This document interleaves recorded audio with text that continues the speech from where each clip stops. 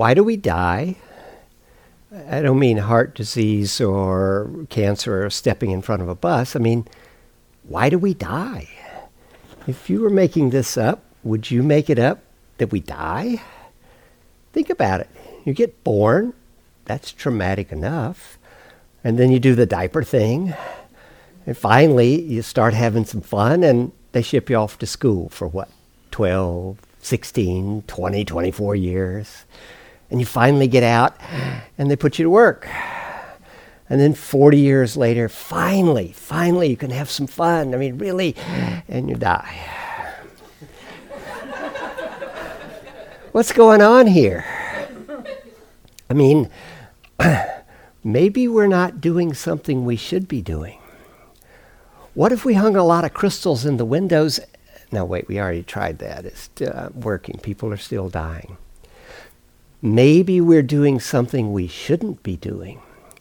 Do you realize that over 90% of the people that ever ate food are dead?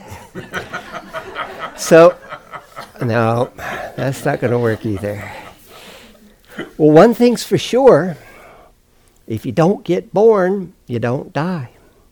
And if you get born, well, looks like sooner or later you're going to wind up dead. Of course, this only raises a question. Why bother being born? Being born's a very popular thing to do. Like everybody I know did it. Birds do it. Bees do it. It would appear that Mother Nature sort of has this urge to become. And this becoming results in these births. And then all these creatures that have taken birth eventually wind up dead. So this becoming, what's that about? Well, think about this building. It didn't used to be a building, right? It used to be a bunch of, well, I guess wood and metal and glass out there in the parking lot area. And then they stuck all the pieces together and it became a building. So becoming seems to have something to do with things sticking together. Clinging. If clinging leads to becoming, then becoming can lead to birth, and birth, well, that leads to old age, sickness, death, pain, sorrow, grief, lamentation, despair, and all the rest of the dukkha. So clinging. What about clinging? What do you cling to? Like you got a pair of socks that are worn out. The sole's gone. You got a hole in the toe. Somebody says, "Oh, can I have those socks?" Are you going to cling to the socks? No, of course not. Yeah, you want the socks here. You can have the socks. You'll even give them to them dirty. We cling to the good stuff. We cling to the stuff that's desirable. In fact, we cling to the stuff that we crave. If you crave for something and you get it, then you cling to it. And clinging leads to becoming, birth, death. All right, what about craving? What do you crave? I don't know, chocolate ice cream, right? And you crave for chocolate ice cream because it's healthy, right? Because it's in a round container. I don't think so. I think you crave the chocolate ice cream because it tastes good, right?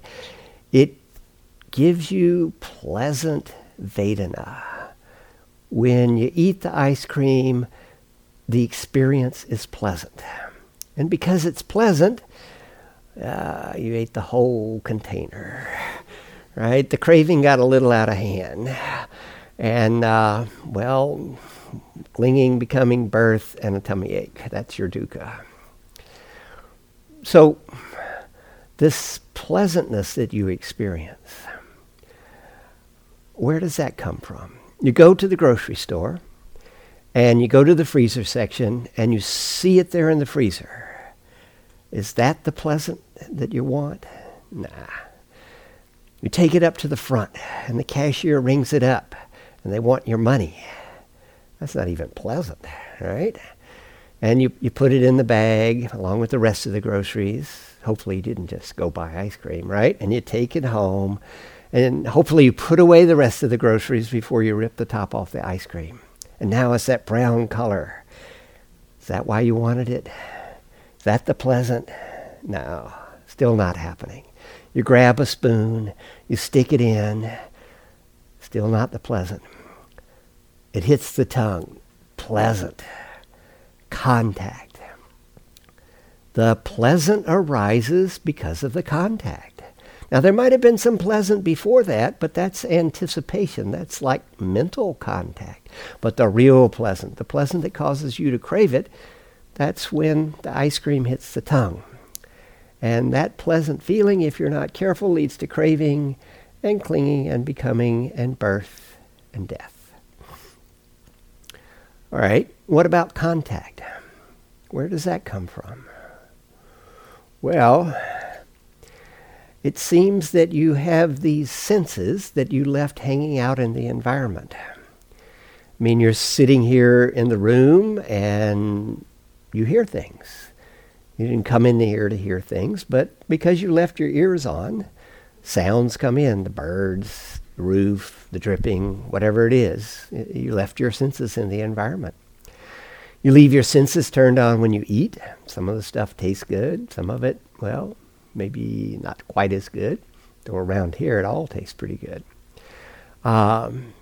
Your eyes are seeing things. You don't want to see something. Well, it's going to be hard to navigate. So it's these senses. That's where the contact comes from. And because of the contacts happening, there's these Vedana. And if they're pleasant, we're craving for it. And if they're unpleasant, we're craving for the absence of it. And all this craving leads to clinging, becoming, birth, and death. Well, what about the senses? Well, they're part of having a mind and body. A mind and body without any senses would be, well, senseless. You wouldn't last very long. You wouldn't have the capacity to navigate your environment and feed yourself and so forth. They're just really part of having a mind and body. And because you have a functioning mind and body, the senses are functioning, getting contacts, which produces the Vedana. And if you're not careful, it leads to craving, clinging, becoming, birth, death. What about mind and body? Well, one thing's for sure, mind and body depends upon consciousness. If you have a mind and body with no consciousness, well, it's going to be dead soon. Well, they can keep you alive by force feeding you, but pretty much you've got to have a conscious mind and body for it to work. And a conscious mind and body is going to have senses to get contacts that produce Vedana, that unless you're careful leads to craving, clinging, becoming, birth, and death. What about consciousness? Well, consciousness seems to arise due to the interaction of mind and body. I personally have never run into any consciousness that wasn't associated with both a mind and a body. I just don't find those sort of consciousnesses around. So it would appear that mind and body and consciousness are interdependent. Each depends on the other. You remove one and the other falls over as well. So interdependent consciousness in mind and body means that there are senses that are working that receive contacts that produce Vedana that, unless you're careful, leads to craving, clinging, becoming, old age, sickness, death, pain, sorrow, grief, lamentation, despair, and all the rest of the dukkha. This is paticca samuppada, dependent origination. Or at least it's an example of that. This example has 10 nodes, I guess we could call them. This particular one also has 10 links between the nodes. In one of the discourses, Sariputta, who was the Buddha's chief disciple, quotes the Buddha as saying, "One who sees dependent origination sees the Dhamma. One who sees the Dhamma sees dependent origination. This is really the heart of the Buddha's teaching. So what's going on here? I mean, we got these 10 links. What's it about? Well, interestingly enough, there are many different ways in which dependent origination is described in the suttas. Sometimes you find it with 10 links, or 9 links, or 7 links. Perhaps most famously, there are 12 links. The 12-link version, instead of saying that consciousness is dependent on mind and body, says that consciousness is dependent on sankharas. Sankhara is an interesting word. It may be the most important word to understand in all of Pali if you really want to get a deep grasp of the Buddha's teachings. Sankhara is something that's made, something that's created, something that's manufactured. And so consciousness is dependent upon sankhara. Now, this is not a contradiction. Consciousness is dependent on mind and body, and consciousness is dependent on sankhara. Some things are dependent upon multiple things. Duh. I mean, the lights being on are dependent on the switch being up, right? But also dependent upon the power lines coming here and the power generating station functioning and sending the power here. So consciousness basically has to have an object, and the objects are sankharas. And sankharas are dependent upon ignorance. Ignoring what?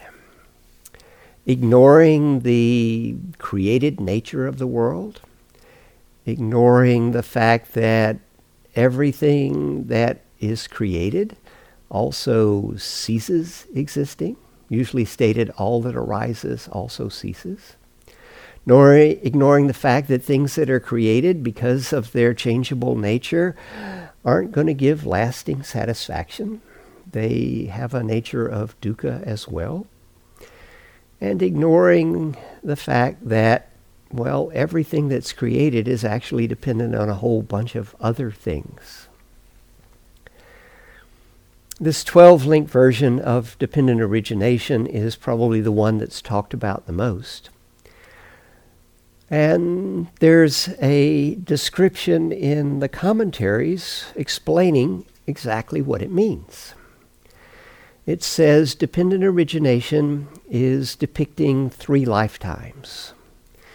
The ignorance and the sankharas, which are thought of as karmic formations, are your previous life.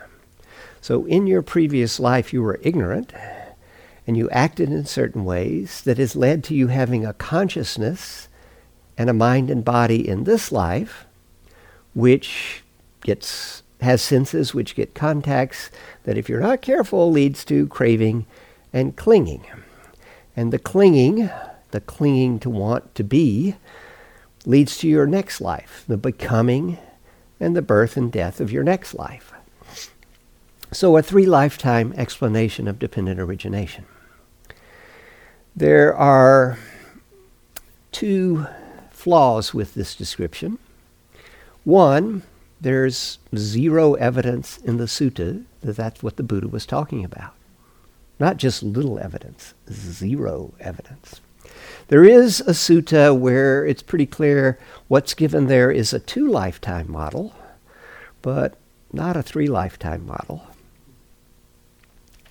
And that sutta, shall we say that, in my opinion, is probably a later composition. It doesn't accurately reflect what the Buddha was teaching with dependent origination. The other flaw in the 3-lifetime model, often in the suttas we find a pattern that goes like this. With the ceasing of ignorance, there's a ceasing of sankharas. With the ceasing of sankharas is a ceasing of consciousness. With the ceasing of consciousness, all the way up to, with the ceasing of birth, is a ceasing of all the old age, sickness, death, and rest of the dukkha. This is the way to get out of dukkha. Uproot the ignorance. You need to uproot the ignorance in your previous life. Wait a second. This doesn't make any sense at all. You probably don't remember your previous life. And how the heck are you going to go back to your previous life and uproot the ignorance in it? I don't think the Buddha would make such a stupid mistake. I think the commentaries have no clue what the Buddha was talking about. There's a modern explanation of dependent origination that comes from Ajahn Buddhadasa. Ajahn Buddhadasa was one of the great forest monks in Thailand in the last century. And he talks about dependent origination not happening over multiple lifetimes, but happening moment to moment. I'll give you an example. Let's say you've never had a mango. And you go to the grocery store and you're wandering around the produce section and you come across this bin and it's got a sign saying mangoes. And you're like, oh yeah, mangoes, I heard about them. They're supposed to be good. And you look in and I think I'll buy one. Try it out and you sort of squeeze and you think, oh, maybe this one's good. And you take it home and you put away the rest of the groceries, hopefully. And then you start into the mango. Now, when you first attack a mango, of course, you make a big mess, right? But you figure out you got to peel it and you cut off some of it. All right, now you got a piece of peeled mango in your hand. You're conscious. You have a mind and body. It's got senses. Contact. Ooh, Vedana, pleasant Vedana. This is good, right? And you eat the mango and you're like, wow, this is good. I'm going to get some more. Right? The craving is set in, the clinging, more, right? Then you think about your friends, Bob and Carol and Ted and Alice. They've never had mangoes, right? I'm going to buy a mango and I'm going to turn them on to mangoes. You buy another mango, you go see your friends, you turn them onto the mangoes and they're like, oh, this is wonderful. Thank you so much. We love mangoes. You have become the mango bringer. You have given birth to your identity as the mango bringer, right? And so every time you go see your friends, you bring a mango and they're like, oh, cool, another mango. Until about the fifth time and they're like, what's with all the mangoes? Uh-oh, death of the mango bringer. This is dependent origination moment to moment, according to Ajahn Buddhadasa's thing. That because we have a mind and body and senses, and we receive sense contacts, there's the Vedana that happens, and if we're not careful, then the craving and clinging leads to us becoming the one who is clinging, and this gives us our sense of who we are. We give birth to ourselves as this self, this entity, but because it's a made-up thing and it needs continually reinforcing, it also has a tendency to die anytime somebody doesn't support our ego. Now, I think this is a far more useful way of looking at dependent origination than the 3 lifetimes model. And actually, it points to, we could say, the heart of what the Buddha was getting at. Usually the heart of what the Buddha taught is said to be the 4 Noble Truths. Dukkha happens, right? Dukkha arises dependent on craving. If you don't want dukkha, don't crave. And if you want to learn to not crave and therefore escape dukkha, then here's 8 practices you should undertake, the Eightfold Path.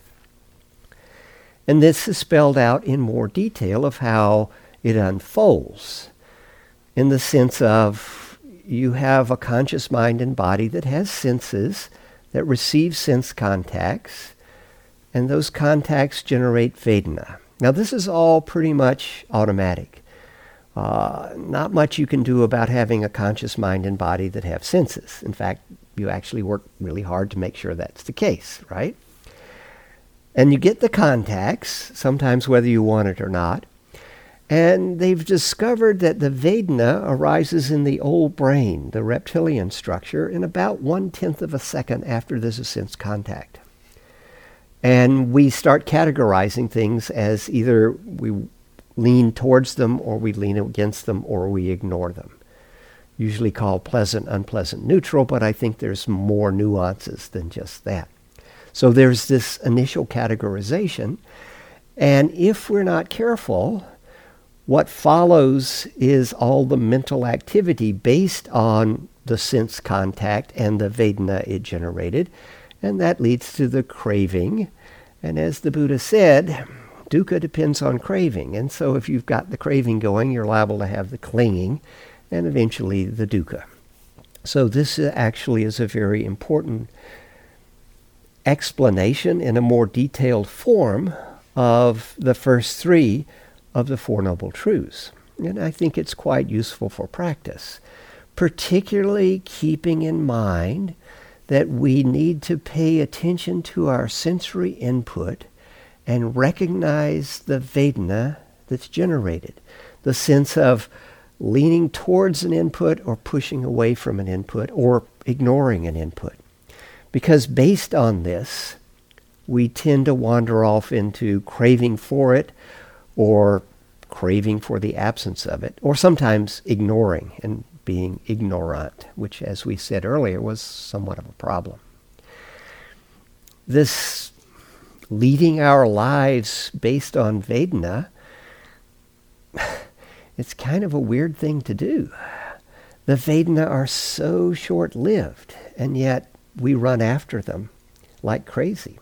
It's almost like we got born, and we got an instruction manual, and then we opened it up, and it says, seek pleasure, avoid pain, live forever. And that's what we do with our lives. Basically based on these Vedana, these very brief, pleasant or unpleasant mental experiences that arise based on our sensory input. And what the Buddha is saying is, get your mind, be mindful of the Vedana, get your attention in there, see what's happening, and don't get caught up in the craving. Because if you get caught in the craving, that's a supporting condition for dukkha to arise. If you don't do the craving, there's not going to be any dukkha. I think that actually one of the most important things to understand about dependent origination, and again about the Four Noble Truths, is the concept of necessary condition. I would actually say that the various links of dependent origination is a collection of necessary conditions. If there's something happening that you don't want to happen, if you can find a necessary condition for the unwanted thing and turn off the necessary condition, you can turn off the unwanted thing. If you don't want the lights on, the light switch being on is a necessary condition. You can just turn off the light switch. You don't have to unscrew all the bulbs. You don't have to cut the wires to the building. You don't have to blow up the power plant, right? You find a manipulatable, necessary condition, and you can actually prevent the arising of something you don't want to arise. Doesn't give you the power to make anything you want to arise. But remember, the Buddha said he was teaching just dukkha and the end of dukkha. Wasn't promising you unicorns or fairy wings or anything like that. Just the end of dukkha. And if you want to turn off the dukkha, you turn off a necessary condition for its arising. And dependent origination is pointing out that the manipulatable condition is craving. Turn off the craving and the dukkha can't arise. Now, I say, don't crave. I mean, if the Buddha were sitting here himself and tell you don't crave, you'd probably still wind up craving, right? It's something we have to learn to do, and that's what the Eightfold Path is about, the practices we need to undertake.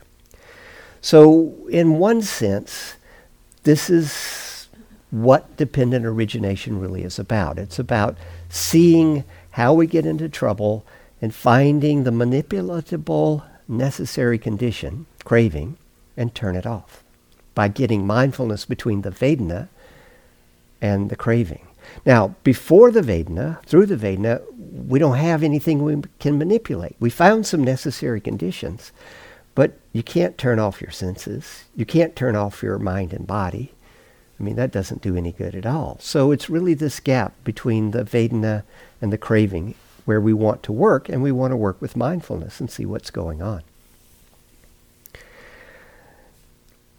One of the things that's very helpful for understanding many of the teachings is to try and find some of the suttas that are early. The traditional thing is that all, 6,000 suttas were spoken by the Buddha, and then they were collected 3 months after his death at the first Council of Arhats. But modern scholarship goes, probably not the case. It would appear that indeed some of the suttas probably come from the period of the Buddha, maybe even that's exactly the words he used. And other suttas, maybe they were composed perhaps even as late as 100 years after the Buddha's death, as people understood the teachings and were trying to express it in order to give their understanding and an aura of authority. They just put the words in the Buddha's mouth. It's a different culture. And so the putting the words in someone's mouth doesn't hold the same negative connotation that it does in this culture. This is just what you did. But there's a collection in the 5th collection, the Khuddaka Nikaya, the miscellaneous collection, called the Sutta Nipata. And the Sutta Nipata contains a number of very interesting suttas. The most interesting to me is the 4th book of 16 suttas, the Atthakavagga. And what's in there, for the most part, appears to be suttas from very early in the Buddha's career. We see a solitary wanderer, no fellow monks, no monasteries. The story of the Buddha's life we find in the Vinaya is that he spent the first 3 years after his awakening, after he had taught his 5 ascetics and got them enlightened and another 55 people enlightened. He said, everybody go different ways and spread the Dhamma for the good of humanity. And he went off by himself and spent 3 years as a solitary wanderer. And these suttas seem to reflect that. And there are another number of other hints that indicate this is probably very early material. In that collection, so this is Sutta Nipata, book 4, Sutta 11, is what I think is the earliest sutta on dependent origination. It doesn't use the familiar terms of death, birth, becoming, clinging, craving, Vedana, contact, etc. The sutta is entitled Quarrels and Disputes, and someone asked, why do quarrels and disputes arise? They arise because people find things endearing. Well, why do people find things endearing? Because they're desirable. Why do people find things desirable? Because it is experienced, this is pleasant, that is unpleasant. Where does this pleasant and unpleasant come from? Sense contacts. Where do sense contacts come from? Mind and body. Now, if you're familiar with the links of dependent origination, you can see that the dukkha of the traditional teaching is here given as quarrels and disputes.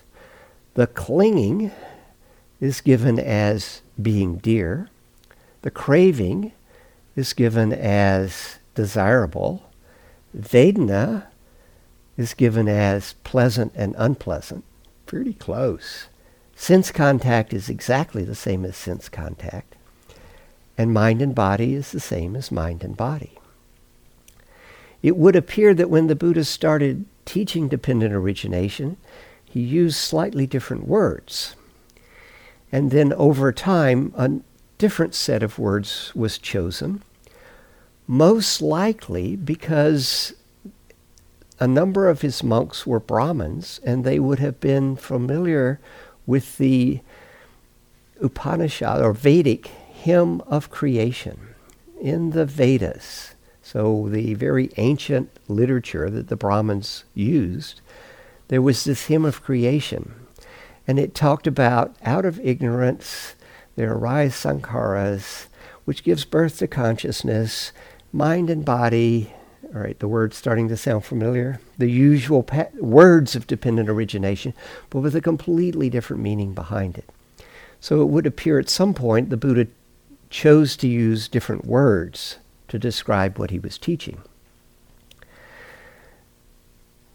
We don't know any of this for sure, but it's quite interesting to look at this and see, okay, there was an evolution, at least in the description of it, and it wound up with this perhaps more familiar set of terms for at least some of the monks. And it's quite clear from looking at quarrels and disputes being dependent upon what's dear, being dependent upon what's desirable, being dependent upon pleasant and unpleasant, being dependent upon mind and contact, being dependent upon mind and body. It's nothing about multiple lifetimes. It's about basically how do we get into dukkha? What goes wrong here? I would say this is part of the specific teaching of dependent origination. But there's a more general teaching that is perhaps far more profound that seldom gets addressed.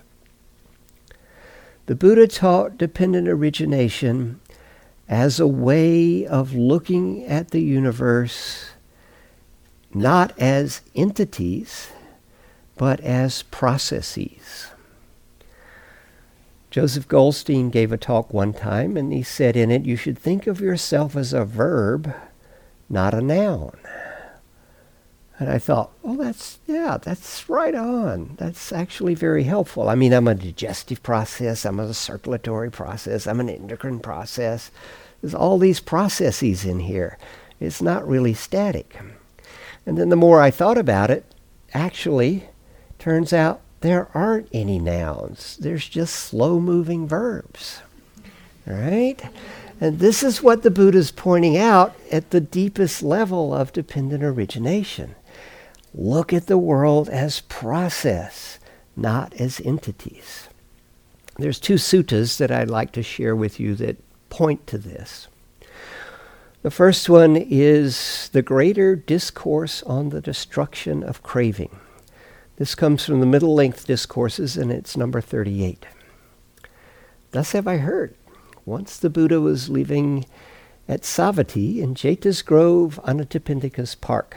And at that time, there was a monk named Sati, the son of the fisherman, who held a pernicious view that his consciousness transmigrated from incarnation to incarnation. And some of the other monks heard this, and they went to Sati and they said, is this true? And he said, yes. And they said, oh, don't say that. You're misrepresenting the Blessed One. He teaches consciousness is dependently originated. But though they questioned and cross-questioned Sati, he wouldn't give up his pernicious view.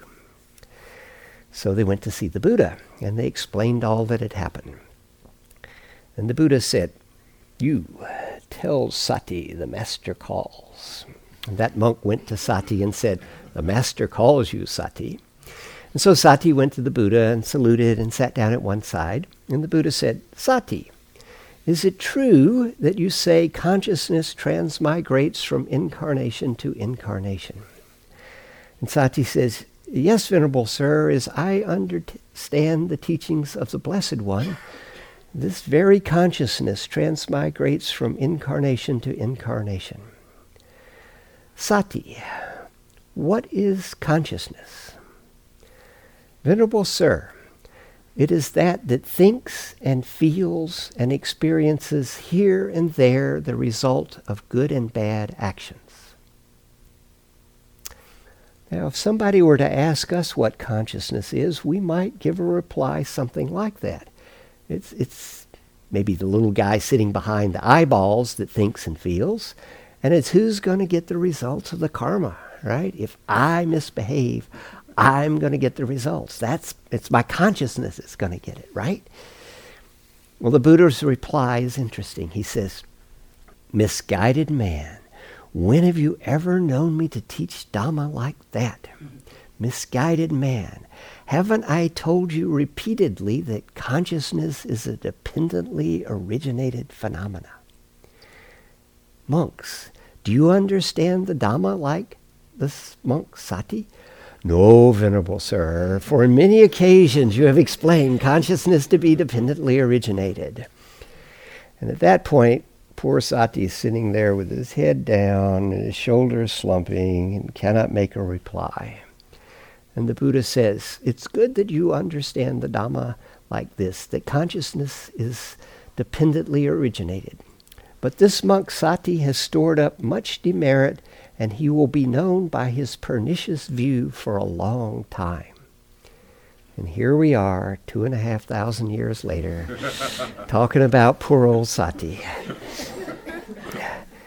And then he says, I will question the monks.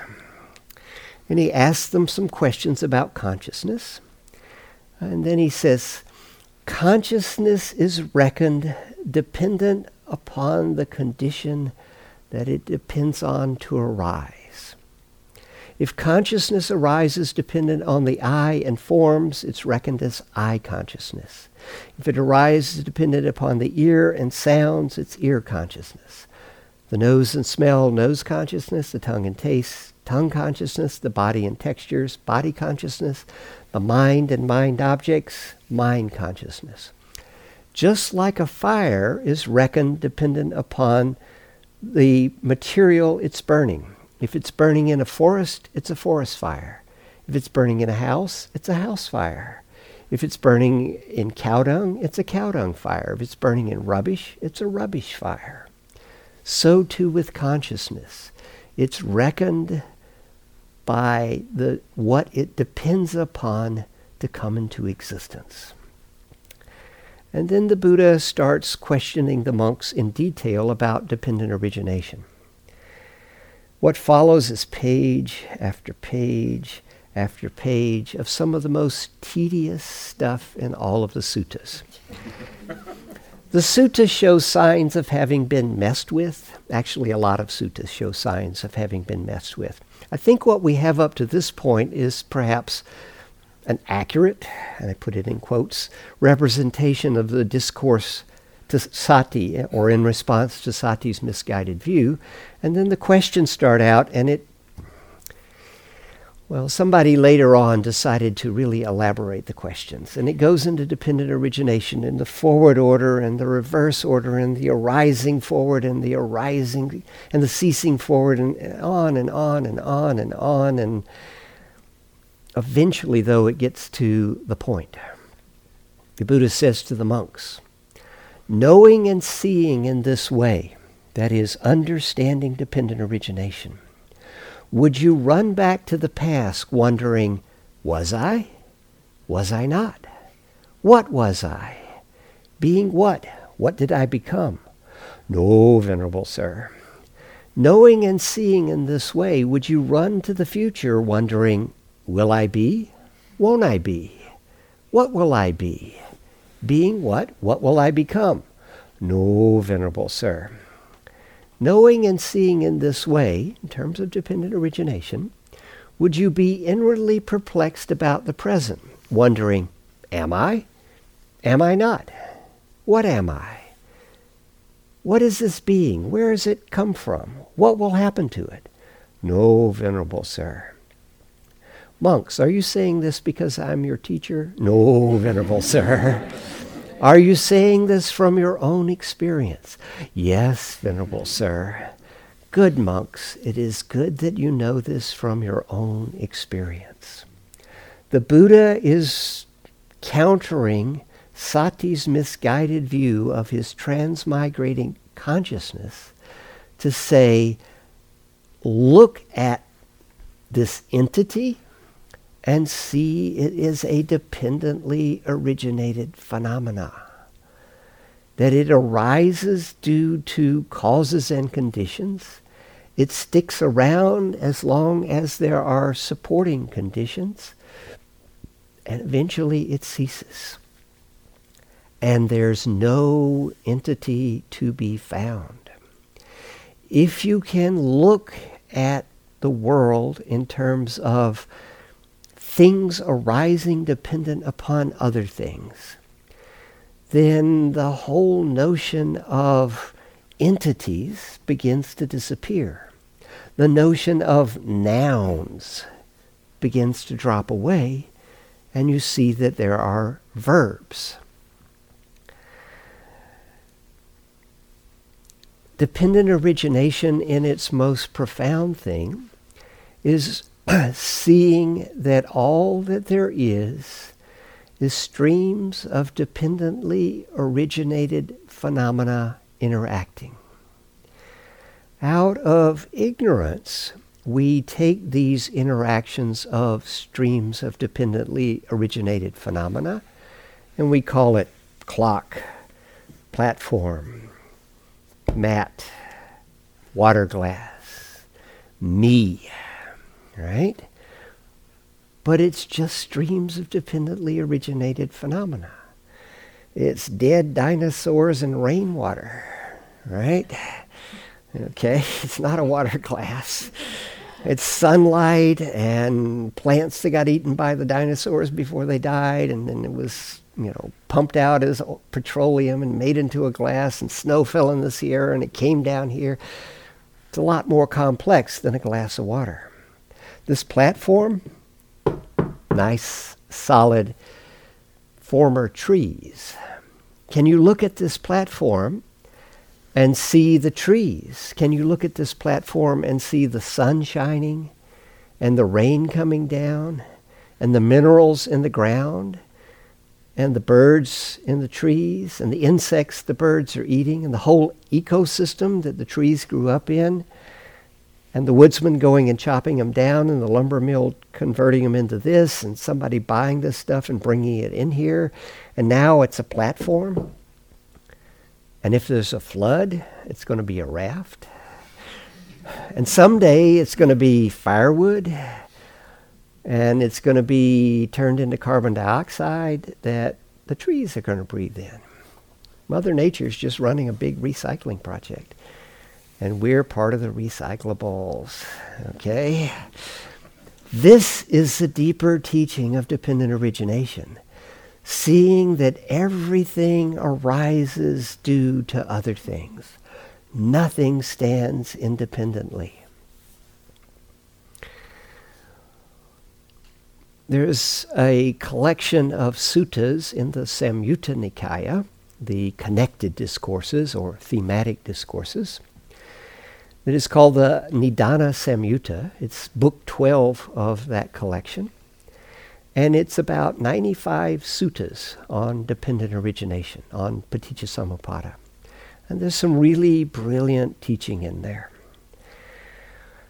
The sutta that I find the most profound in that collection, and maybe in the whole of the canon, is the Kaccayana Gotta Sutta. Thus have I heard. Once the Buddha was living at Savatthi, and there the Venerable Kaccayana Gotta approached the Blessed One, saluted him, sat down at one side, and said, "Venerable Sir, it is said, right view, right view. In what way is there right view?" Okay, so the first thing to recognize, this is not some monk. This is the Venerable Kaccayana Gotta. This is someone who has some standing in the community. This is someone who's going to get an advanced teaching, right? And so he wants to know, in what way is there right view? Kaccayana. For the most part, this world depends upon a duality, upon the concept of it is and the concept of it is not. But one who sees the arising of the world as it actually is with correct wisdom doesn't think in terms of it is not. And one who sees the disappearance of the world as it actually is with correct wisdom doesn't think in terms of it is. This world, Katyayana, is caught up in views and opinions and ideas. One with correct wisdom doesn't get caught up in views and opinions and ideas. One with correct wisdom does not take a stand about myself, my atta. Now this is really quite interesting. Sometimes we find the Buddha talking about selves. When you're doing the metta practice, he describes doing it, and he says you should be sending the metta to all as to yourself. Right? So this is what we call relative reality. Me and you, this is my glass of water, that's Gil's glass of water. These are my socks, don't you put them on, right? Okay. And sometimes the Buddha talked about not self. He says, look at the 5 aggregates. Your body's not yourself. Your Vedana's not yourself. Your perceptions are not yourself. Your mental activity's not yourself. Even your consciousness is not yourself. So now he's talking in terms of not self. But in this deepest teaching, he says with one who has right view, does not take a stand about myself. Now, the self, the atta, more than anything else corresponds to the soul, the essence of me that hopefully someday is going to be eternally happy. Not eternally happy just yet. Sometimes there's a little sadness in here, but it's going to stick around and someday we're going to get it right and I'm going to be eternally happy. And the Buddha doesn't say there is one and there isn't one. He says one with right view does not take a stand about my soul. He then follows that by saying something that I always found a little cryptic. One with right view sees that whenever there's an arising, it's only dukkha arising. And whenever there's a ceasing, it's only dukkha ceasing. In this way, one abides independent, not relying on anyone else. Whenever there's a rising, it's only dukkha arising. I didn't get that. I mean, there were those cupcakes. They were not dukkha. There was nothing about them that was dukkha. They were really good. Why is that said to be dukkha? Well, we tend to want to translate dukkha as suffering, and that's too narrow. Better is unsatisfactory. But when it comes to cupcakes, no, those cupcakes were definitely satisfactory, right? So what's going on here? I actually eventually realized that dukkha has the connotation of not a source of lasting satisfaction. So as good as those cupcakes were, they weren't a source of lasting satisfaction. I know because I ate it and it was gone. Right?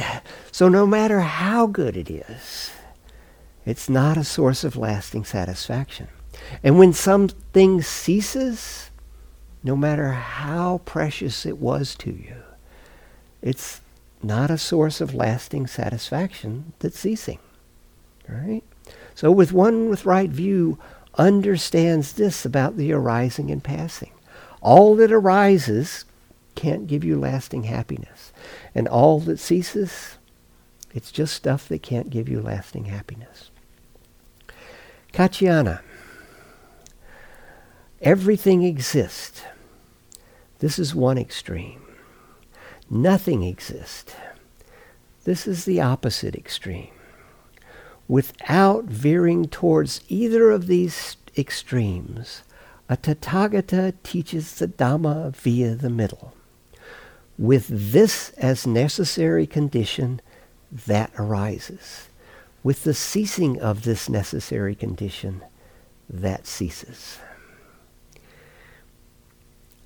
this is the essence of what the Buddha was teaching.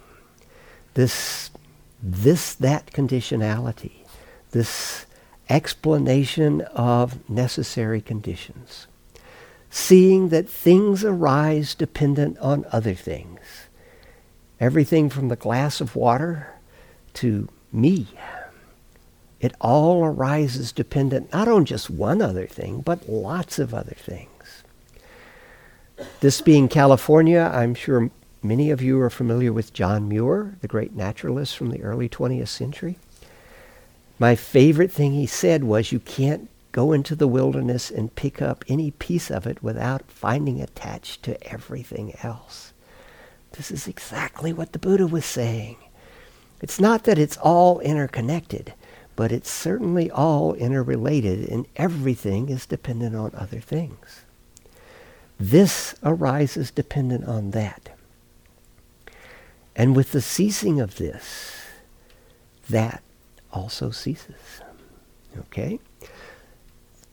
He's giving us a view of the world that is highly process-oriented. If you can get out of looking at fixed entities, that is, it is or it is not, and look at the processes, you'll get a much deeper understanding of what's going on. You can actually see that what arises is not going to give you lasting satisfaction. And what ceases, that too was not going to give you lasting satisfaction. It's all in flux because it's all process. And furthermore, the key is to find the necessary conditions for the things you don't want to have happen and turn off the necessary conditions. If it's the lights, turn off the light switch. If it's dukkha, turn off the craving. So, the takeaways from this talk. Dependent origination is about understanding how dukkha arises. There are minds and bodies that are conscious, that have senses, that get sense contacts that generate Vedana. Be mindful and get your attention in there between the Vedana and the optional onset of craving. If you're mindful enough, you can prevent the arising of craving. If you prevent the arising of craving, you've turned off the necessary condition for the arising of dukkha. That's the number one teaching about dependent origination. Number two is the way out sort of permanently, and that's to uproot ignorance. The getting in there between the Vedana and the craving is an every sense contact thing. It's a lot of work because you get a lot of sense contacts every day. How many sense contacts in a day do you get? I don't even know that number, and I'm a mathematician, right?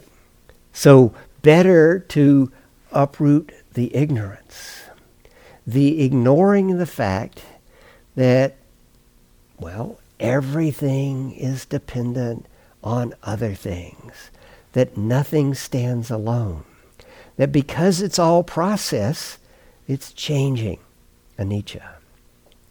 Because it's all changing, nothing gives lasting satisfaction, dukkha.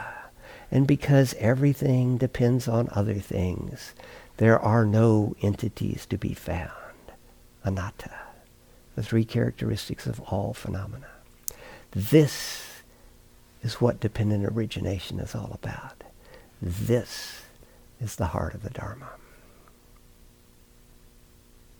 Maybe we should sit for a minute.